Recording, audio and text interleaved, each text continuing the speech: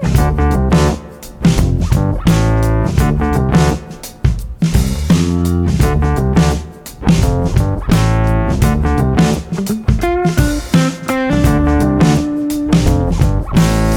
now, The Good Fight with Yasha Monk.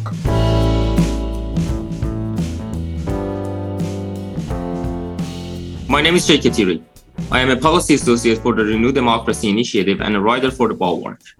I recently published an article for Persuasion titled Opting Out of Whiteness. The article is informed by my experience as an immigrant from Iran and my studying the history of non-white immigration to the United States. As I write, the first non-white immigrants to America were Germans. The Irish, Jews, Italians, and Middle Easterners followed. They all fought to be counted as white, and they all eventually were accepted as white. Now, for the first time, white groups are trying to be categorized as non-white because of the benefits that come with not being white. In my essay, I argue that the concept of skin color is subjective and quite silly, and our objective should be doing away with it and rediscover the wisdom of being colorblind when it comes to race. I hope that you read and enjoy my essay. Jay Katiri's piece, called Opting Out of Whiteness, was published by Persuasion. To learn more about the community we're building at Persuasion and to get similar articles directly into your inbox, head to www.persuasion.community. My guest today is Lord Sumption. Jonathan Sumption is a former justice of the Supreme Court of the United Kingdom. He's also an accomplished historian and a frequent commentator on public affairs. We talked about why the conflict between a popular demand for safety and security and the preservation of democratic freedoms is more intense today than it used to be in the past. We debated what kind of role Supreme Courts, not just in the United Kingdom, but also in the United States, should have in overturning government decisions, in making judgments that have far-reaching consequences for public policy. And finally, we reflected on what the likely future of democracy in the Anglo-Saxon world, but also beyond, might be across the 21st century. It was a searching, wide-ranging conversation. I hope you enjoyed. Lord Sumption, welcome to the podcast. I'm glad to be here. You've written very interestingly about the state of democracy and the reasons we have to worry from a historical perspective about its future. Why should we be concerned about democracy, even in countries like the United Kingdom or perhaps the United States? We should be concerned because it's in the oldest democracies that the greatest disillusionment with democracy has arisen, particularly the United States, but also very much in Europe, the United Kingdom, and France. We should be concerned because there's a general attitude that democracy is the default position for most societies. All historical experience contradicts this and suggests that it's actually an extremely fragile system. I've no doubt that it's the best way of reflecting people's wishes in government policy. But the problem is we don't agree about this, about what government policies ought to be, and the temptation to resort to extra-parliamentary or extra-congressional systems in order to decide things is generally very great. Democracies depend on two things. They depend on an institutional framework, and they depend on a cultural background. It isn't usually the institutional framework that fails. That's still there. What fails is the cultural background, which is the desire of people to make it work, the desire of people to respect plurality of opinion and to accept that sometimes they can't get their way, however important the issue and however right they think they are. In most countries which have lost their democratic status, the institutions are still there. There are still elections of a sort. There are still parliaments, but they are largely meaningless because the culture that sustained them disappeared. It strikes me that when I was in graduate school and starting to learn about these subjects, there was this tremendous certainty about the future of democracy. And people were saying, well, look, in all of these very rich, consolidated democracies, they've never failed. How could they possibly go wrong? And I was thinking to myself, well, you might have made a pretty similar argument about absolute monarchy in the early modern period. It's interesting, though, that now the consensus seems to have flipped. It seems to have gone from, democracy is absolutely safe to democracy is about to collapse tomorrow. Why do you think that in the 250 years that some form of American democracy has existed, in the however many years you want to say British democracy has existed, it is at this point that we're seeing this special stress on the institutions or perhaps on the willingness of people to put up with the inevitable frustrations of democracy? I think there are a number of reasons, but the most important of them is risk aversion. This is, in one sense, a perfectly natural development of human societies once a larger number of people becomes involved in public affairs. But over the last century, people in the West have become progressively more risk averse. They've become progressively anxious that the state should protect them against risks which are not just sudden, external, once in a century type catastrophes, but are very much part of the ordinary risks associated with any kind of life in which there is a reasonable degree of individual freedom. Financial risks, health risks, safety risks of one sort or another, we expect a high degree of protection from the state against these risks. The problem is that when you get a fear of risks which are associated with ordinary life, and you look to the state to deal with that, the state will react in the only way it knows, which is by introducing coercion in order to prevent you doing the things that give rise to the risk and prevent everyone else doing them as well. So you get a situation where the state suppresses part of life in order to suppress the taking of risks, which is actually inseparable from any kind of free activity in a democracy. I feel a little bit like the child who asks you a why question, and when you give an answer, I ask the next why question. But I guess the natural follow-up is, well, why do you feel that it is at this point that people prioritize security over liberty or over other concerns to that extent? I think the reason why people look to the state for protection from relatively ordinary risks is that they can see what the state can do. But some generations ago, the main constraint on state power was the fact that the state was ignorant and powerless. The state's command of information now is absolutely unparalleled and miles away from anything that earlier generations had experienced.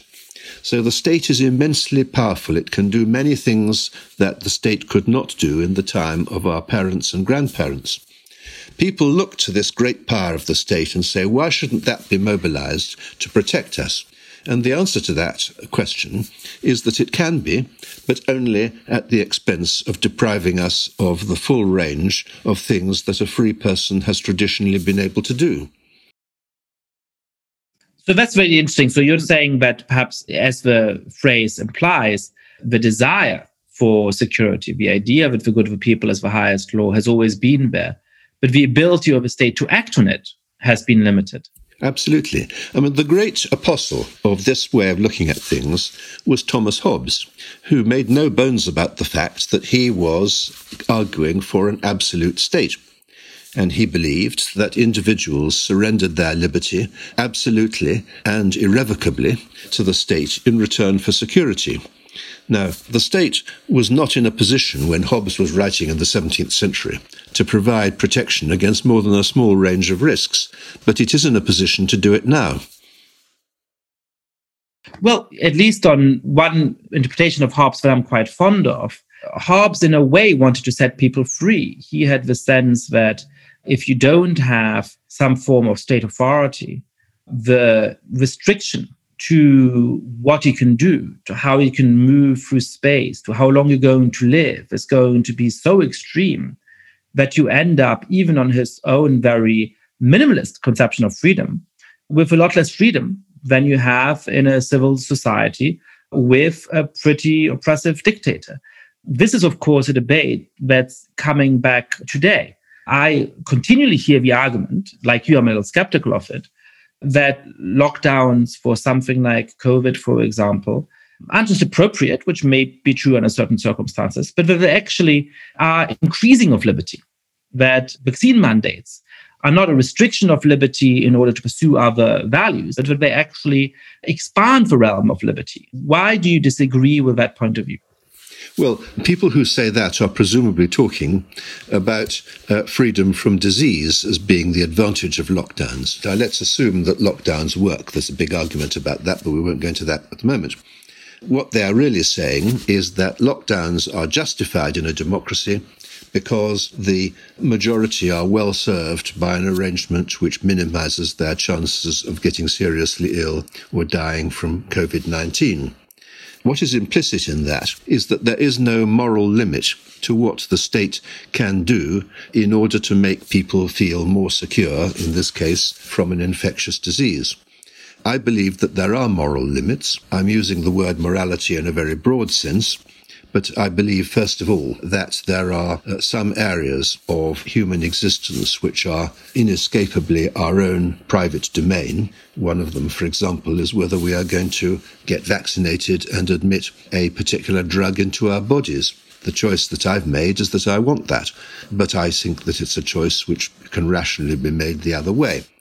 I cite that simply as an example of one area which seems to me to be inescapably outside the domain of state action. I don't accept that that is a sufficient justification in all circumstances. It depends on the degree of restriction. Compulsory vaccination, compulsory lockdowns, effectively house arrest, seem to me to be at the most extreme end of deprivations of liberty. And we should not simply look at those in the same way as we look at speed limits or stopping at red traffic lights. This is, I think, a very fundamental issue. The problem here, and the problem with COVID generally, it's a very good example of what we were talking about in more general terms, is that human beings have had to live with disease for a very long time. This disease is not outside the range of experience that humanity has had for many centuries. The more you ask the state for protection against minor risks, the greater the danger. That may sound ironic, but once upon a time it was considered that the state, even in a democracy, could assume despotic powers, for example, in wartime. War being, at least for Western societies, a rare instance of the breakdown of normal civilization. We've moved beyond that to a situation where people expect the state to provide security against much more minor and much more frequent risks. The more minor the risks that we are not prepared to tolerate, the more frequent the intervention of the state is going to become, and I fear the more permanent it's going to be. Because harking back to what I said about the culture that sustains any democracy, these cultural factors are essentially self-restraint by politicians and by people, a consciousness that there are many things that can be done which shouldn't be done. Once you cross that threshold, once you say, okay, well, let's do it, then the spell has been broken, the magic has gone, and the self-restraint, which was previously the basis for democratic existence, has vanished. You've thereby made it a great deal more likely that this problem is going to come back the next time that there is some quite possibly rather minor crisis. What should governments do in those situations? You know, as somebody who studies democracy, I find that there's sometimes sort of paradoxical conditions or determinants of what is going to happen. One of them is that it can seem safer to have many veto powers in a political system in order to stop the rise of a dictator. And yet there's an interesting empirical literature in political science which suggests that the semi-presidential systems of Latin America, which have many, many veto powers, actually end up favoring the rise of a dictator because things become so dysfunctional that somebody arises and says, look, we have to disregard all these institutions and ignore them because they're stopping us from doing all the things we need to do. Just give me all this power and I'm going to do what the people really want. You know, I am very tempted by your arguments as somebody who's deeply committed to philosophical liberalism, that many governments have perhaps overstepped the bounds of their legitimate authority at various moments in the pandemic. But of course, the other argument is that if governments said, look, in a democracy, we just can't protect you from a deadly disease and our hands are just tied, that may actually also favor the rise of somebody who says, if this system can't keep you safe, give over power to me and I will. That's absolutely true. But what it means is that one is looking at restraint, at a respect for certain cultural norms, not just on the part of governments and presidents, but on the part of the people in general. There will always be people, one hopes that they will usually be a minority, who do think exactly in the way that you describe. The problem arises when a very large proportion of the population starts to think in that way. I mean, I think some aspects of the last 5 years of the history of the United States tend to bear this out. You can have all the checks and balances in the world, but the combination of a large sector of the population that wants a different approach and a ruler who is prepared to give it to them can be devastating. So tell me more about how you interpret the last 5 years of the United States, because a different interpretation would be that America did have a president who clearly did not care about limits on his legitimate authority, who clearly does not care about the most basic rules and norms of the American Republic, but who, through a combination of the separation of powers and the deep federalism of the United States, was stopped from becoming tyrannical, was stopped from being able to steal elections that he wasn't even administering himself because it's being administered in a highly decentralized way. And that actually the reason why Trump ultimately did have, at least for now, to leave office is precisely not the political culture of the United States so much as its institutional setup. I don't disagree with any of that. At the same time, what the experience of Trump's presidency seemed to suggest was that there are many perfectly legal ways in which you can subvert the democratic framework. You can make, for example, the Environmental Protection Act largely meaningless by exercising purely administrative powers entirely lawfully. You can displace officers so that all the existing employees resign because you've moved the headquarters to somewhere out in the sticks where they don't live. And then you can exercise your presidential powers to appoint not perhaps the top officials who may need congressional approval, but the raft of people below them. You just appoint people who don't believe in environmental protection. Now, that's just one example of the way in which a president of the United States, like the president of many other countries that have an executive presidency, can effectively circumvent the checks and balances by the exercise of the purely administrative powers that any government has got to have in order to perform government of any sort. That's the danger. And the world, of course, is absolutely full of countries where democracy and freedom have been subverted entirely legally in a system where the legal basis of the Constitution ought to make that impossible. But the fact is, so long as governments have, as they must have, basic powers to administer, a government that really doesn't believe in the system is perfectly capable of getting round it. Yes, and I think probably the most plausible account of a Trump presidency is, first of all, as I've been saying for many years now, that in a populist Olympics, he would not take the gold medal. He wouldn't even take 4th or 5th place. But he came in without a very clear idea of what he wanted to do, without a very devoted team.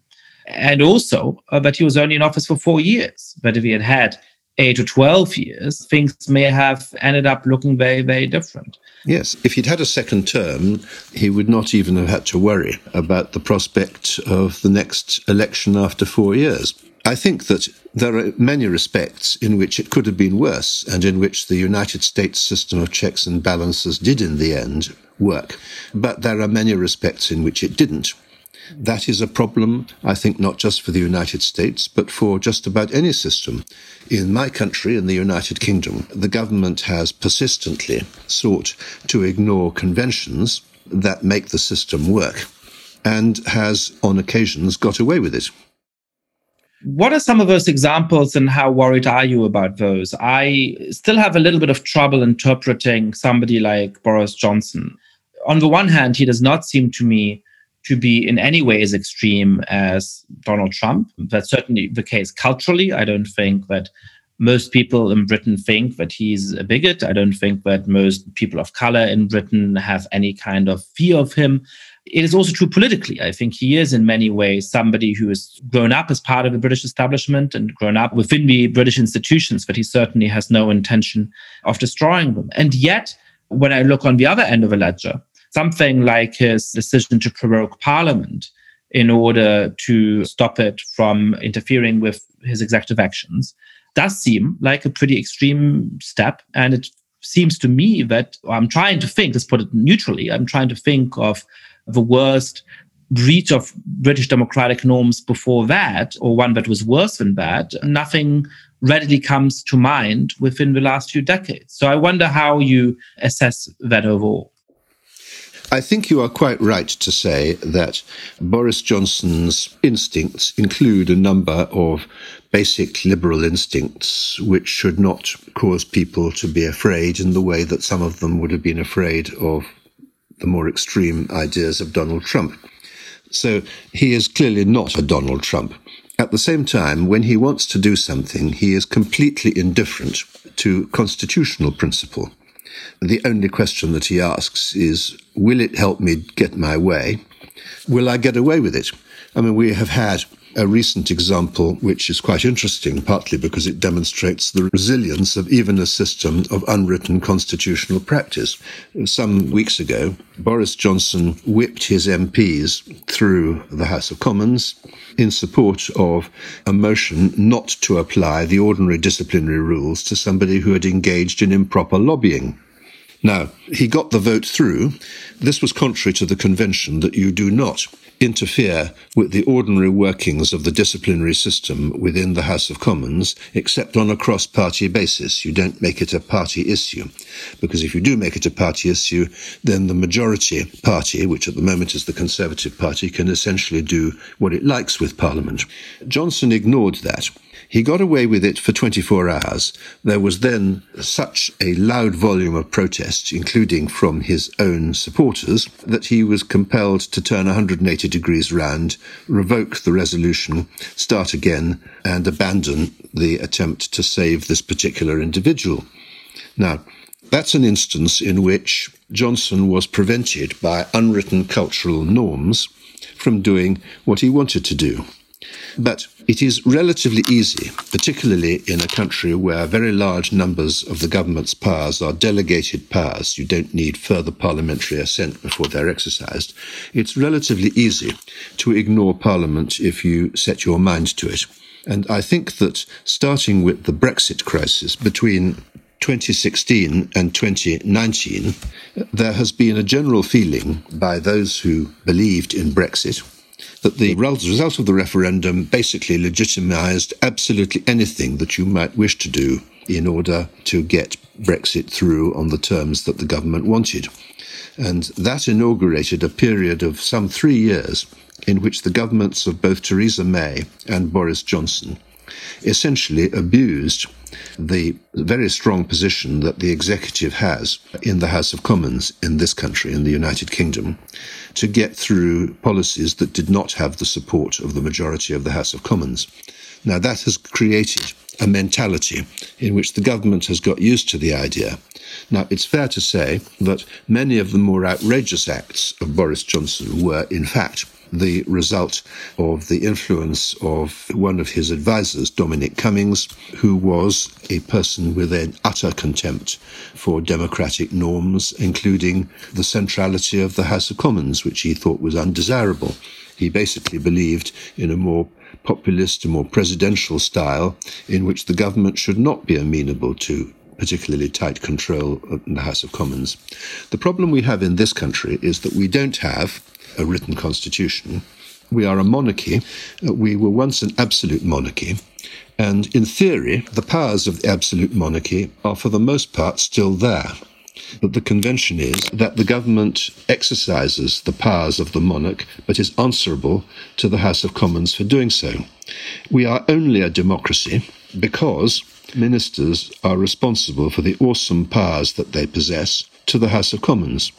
And that is a pure matter of convention. If you ignore it, there are very few things that the House of Commons can ultimately do. Indeed, ultimately, it's only a convention that a government which loses a vote of confidence in the House of Commons has got to resign.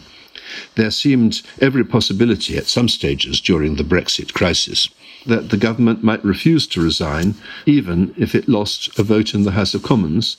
The Queen has theoretical powers, but they are all in the hands of the government in practice. This is a very difficult position to be in. At least in the United States, there is an alternative source of authority in the form of the US Constitution. There is no alternative form, because our equivalent of that is the reserve powers of the monarch, which the convention now is, are only exercisable on the advice of her ministers. So if some countries in Latin America, as we were saying earlier, have so many veto points that one of the roads towards democratic instability might be that they become so blocked up that the population is clamoring for a strongman, it seems to me that Britain is on the other end of the scale. It has very, very few veto powers for democracy.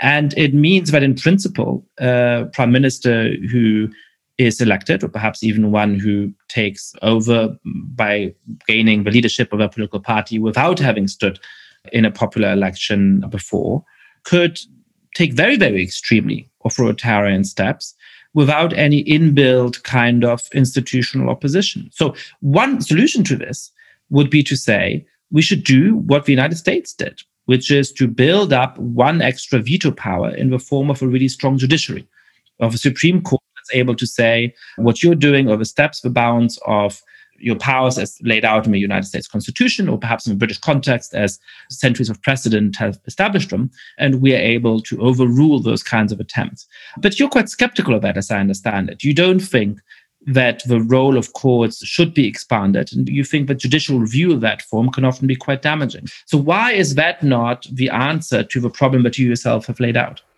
Well, traditionally in the United Kingdom, the answer has been that the absence of these checks and balances is compensated for by very powerful political conventions. Now, those conventions exist as a matter of political culture, and they are pretty fragile. They can be destroyed if the cultural atmosphere changes, as to some extent it is doing as we speak. Now, an alternative to that is to have a powerful judiciary. The difficulty is, and some aspects of this problem apply equally to the United States, I think we've got to distinguish between the judiciary as a constitutional arbiter and the judiciary as an interpreter and very frequently a maker of laws. Judiciaries are traditionally not very good at acting as a constitutional arbiter, essentially because, reverting to one of my earlier answers, because all democracies, even a highly legal one like the United States, ultimately depend on a shared political culture on both sides of the argument, it is actually very difficult for the judiciary to act as a constitutional arbiter. In general, what has gone wrong is not that any laws have been broken, but that conventions about how governmental powers ought to be exercised have become weak and fail to stop behaviour that most liberal Democrats would regard as outrageous. Now, that's not a situation in which the courts can very easily intervene. The United States has a written constitution which confers considerable powers on the judiciary, even greater powers than our judiciary possesses. But the price that the United States pays for its system of checks and balances is, first of all, a judiciary which in large respects makes the laws, because the Constitution contains very broad points of principle, rather than detailed rules. The judiciary is able essentially to invent rights that might not have been democratically chosen, to make them apply across the entire United States when some states might quite legitimately have differed, and to make them everlasting, because if once something's declared to be a constitutional right, that for practical purposes is it until the crack of doom, unless the Supreme Court changes its mind. Now, these are quite serious disadvantages. I agree that our system has pretty serious disadvantages as well, but there is no such thing as a perfect constitution, and I don't think that more legal intervention is going to make it perfect. The other problem that the checks and balances in the US system has is an almost total immobility of the legislature when it comes to anything remotely controversial. The conventions, indeed the standing orders and rules of Congress, essentially make it very, very difficult to get, for even a majority party to get its legislation through in the face of determined opposition, particularly if the culture of bipartisanship in the few areas where it did exist is destroyed by an attitude that it doesn't matter what the conventions are, the only thing that we care about is getting our way. And that has increasingly been the mentality within Congress. What does this say for the likely future of democracy? Let's begin with in the United Kingdom. It seems to me that if you're saying that the power of a government used to be constrained by this very strong form of norms and conventions, but those norms and conventions, for a variety of reasons, are increasingly weakening, and there are some governments who are willing to run roughshod over them when something is sufficiently important, there would be a few possible answers. One is to say, let's codify the conventions. Let's turn what used to be based on norms into positive law and appoint somebody like a court to defend them. You're, for reasons that I find to be quite compelling, skeptical of that. The second alternative would seem to be to strengthen those norms. But a lot of the things that you were saying earlier make me think that you're skeptical of the prospects of that undertaking as well. And in that case, the third option is simply that the outcome is, increasing abuses of executive power and increasing weakening of the system. Am I missing an option, or what do you think is going to happen? No, I think that those are the options. I think they all have considerable disadvantages. I think it's extremely difficult to codify conventions because conventions are essentially not so much detailed rules of the sort you can codify. They are conventions about the general approach that one should adopt to a particular kind of problem. This sort of thing is incredibly difficult to codify. And I think that it would be useless to try because you would end up by closing every stable door from which the horse had ever bolted. You can't imagine every problem that is going to arise. That's why you need conventions and why it's necessary that the conventions should be reasonably flexible. You also have to face the fact that some conventions become redundant or undesirable for one reason or another. Over the years, they may have been appropriate 100 years ago, but not now. And the system has in it the potential for change without legislation. So I think that legislating to codify it would be a backward step. It would deprive the conventions of the flexibility that they need to have. I mean, a convention is, after all, not a rule. It is a principle which cannot be broken save at very high political cost. And that depends on the political cost being there because people believe that the convention ought to be observed. When they stop believing that, you are sunk. And, the implication of your question is that I think that there is no solution to this problem. And that is what I think. I don't think there's a solution to this problem. I think every constitution in the world, whether they are highly legal constitutions like the United States or highly conventional constitutions like that of the United Kingdom, they all have it in common that they can't work without a culture that wants to make them work, without a culture that accepts that you can't always have your way. And the only solution, I think, is to recover, it will take time and it won't necessarily happen at all, the respect for democratic norms in people's attitudes. Because for as long as people have the attitude that all that counts is whether you're going to get away with it, we are frankly, in constitutional terms, sunk. It's not an optimistic message, but I'm not optimistic. Yeah, I'm not known for my optimism either. And in the American context, I worry about the way in which discourse, or perhaps, for lack of a better word, intellectual meme, that I helped to popularize and create, is actually itself doing damage under certain circumstances. I was vocal about the fact that the rise of populism, especially on the right, but also on the left, when you look at some countries like Venezuela, was a genuine threat to democracy, and one that had to be taken seriously even in countries like the United Kingdom and the United States. When I made this argument, it was controversial, or rather smiled at by many people. There was still an assumption that the United States has been a democracy for hundreds of years. Of course it will always be a democracy. What are you talking about? Well, as these things often do, the prevailing wisdom has flipped completely.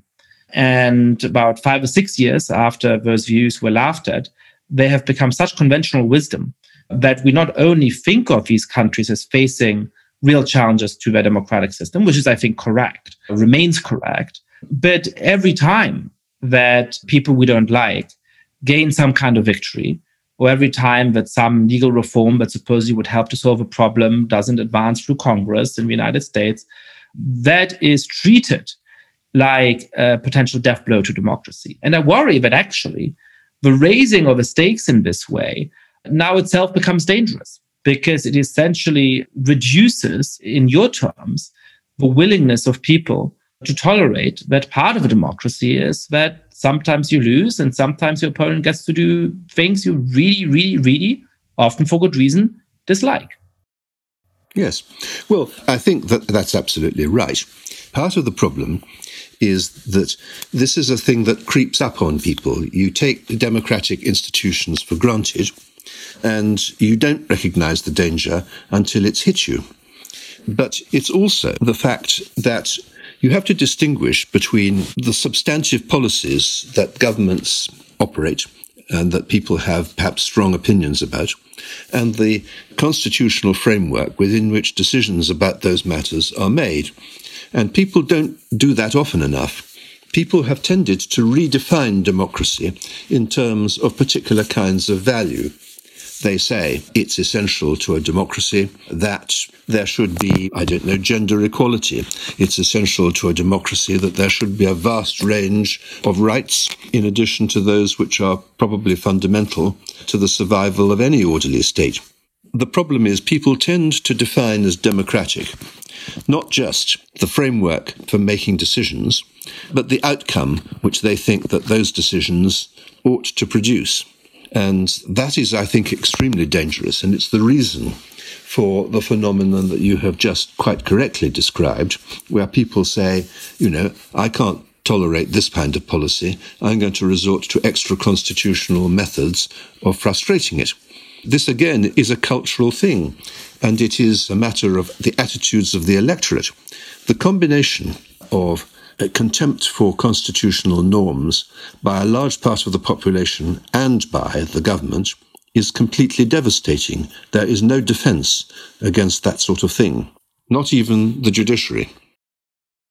What advice would you give to the justices on the United States Supreme Court, which is to say, when I look back at the last 60 or 70 years of American political debates, at virtually every turn, on virtually all of the most important social, cultural, political questions, from abortion to the death penalty, from universal health care to political donations, it was ultimately the Supreme Court which decided and settled those issues.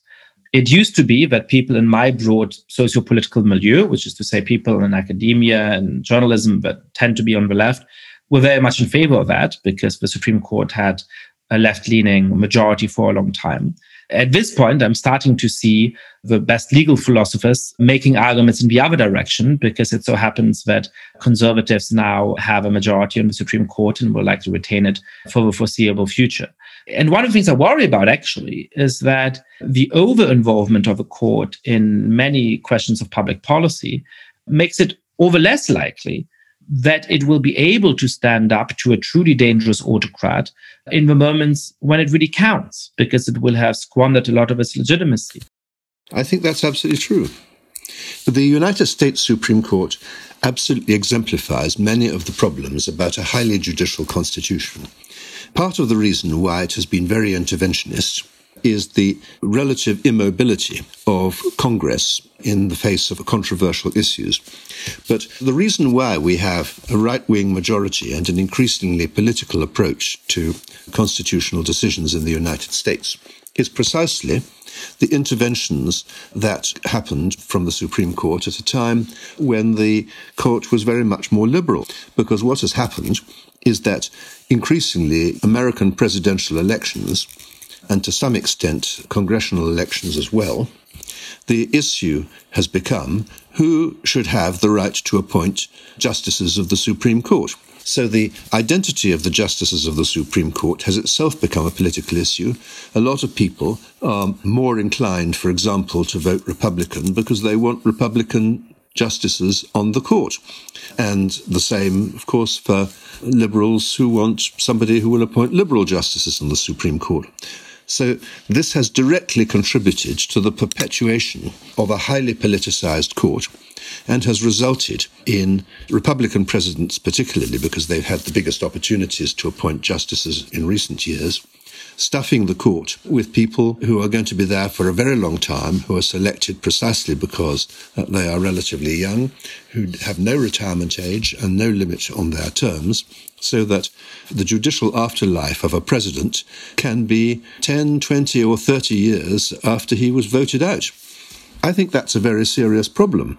And it's a serious problem because on many of these intensely important and controversial moral issues, like abortion, for example, you've got the court essentially legislating, because that is what Roe and Wade did. Roe and Wade was a legislative decision. I mean, I know that justices of the court deny this. Stephen Breyer recently wrote a book in which he said, no, it's not a political decision.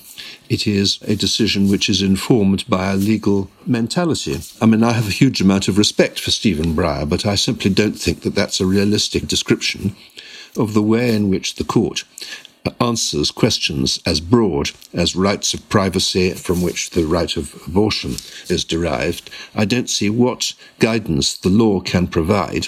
The only guidance available is the personal preferences, essentially personal, moral and political preferences of individual justices, which is why, in most of these issues, we tot up the justices on either side and ask who they are.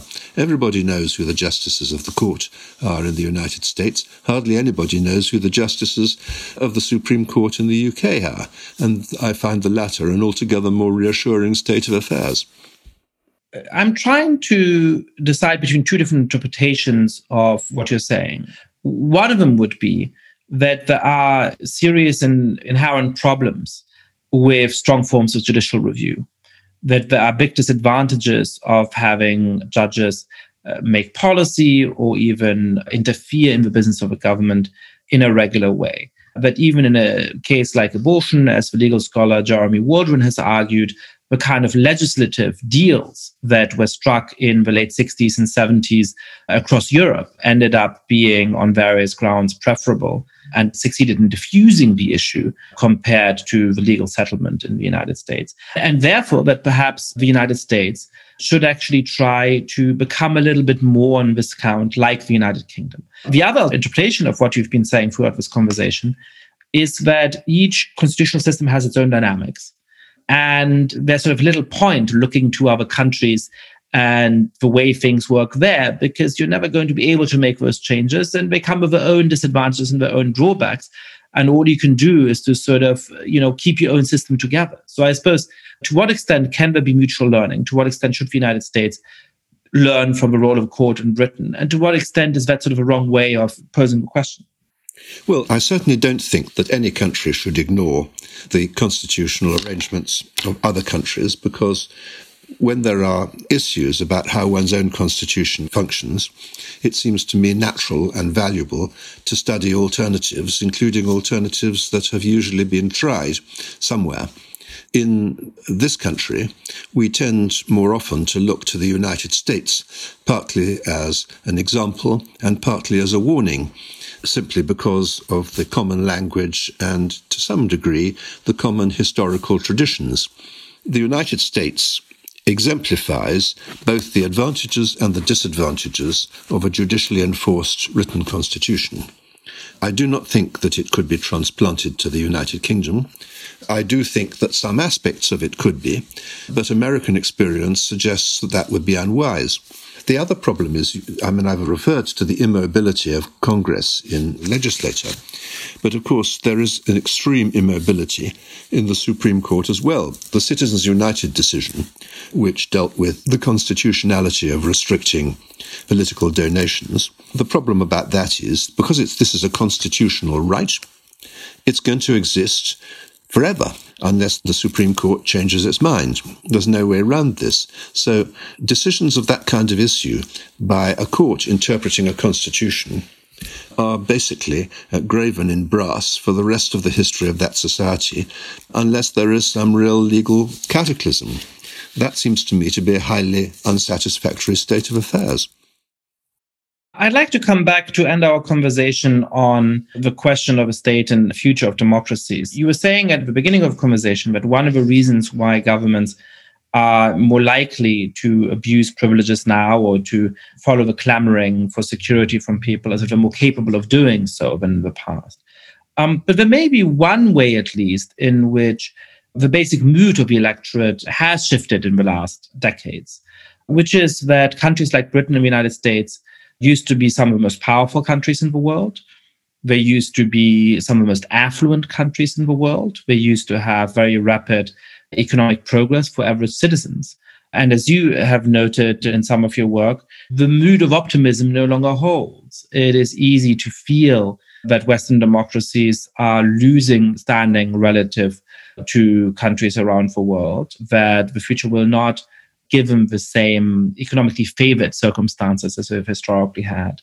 How do you think that's going to play into the future of democracy? And where do you see the fight between democracy and autocracy standing in 50 years' time?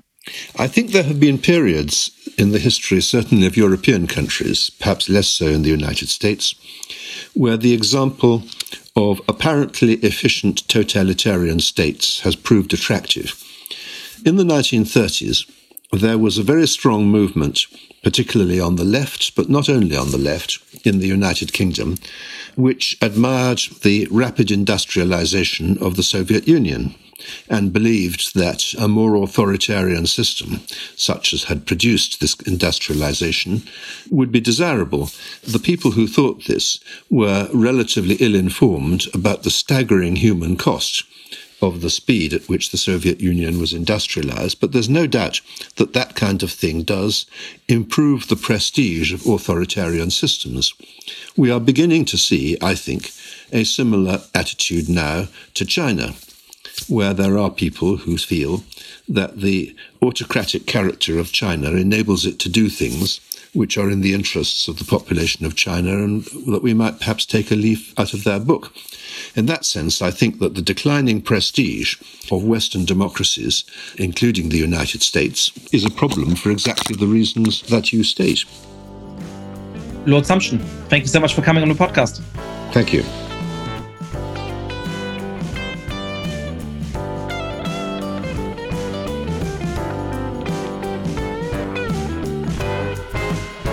Thank you so much for listening to The Good Fight. Lots of listeners have been spreading the word about this show. If you too have been enjoying the podcast, please be like them, rate the show on iTunes, tell your friends all about it, share it on Facebook or Twitter. And finally, please mail suggestions for great guests or comments about the show to goodfightpod@gmail.com. That's goodfightpod@gmail.com. This recording carries a Creative Commons 4.0 international license. Thanks to Silent Partner for their song, Chess Pieces.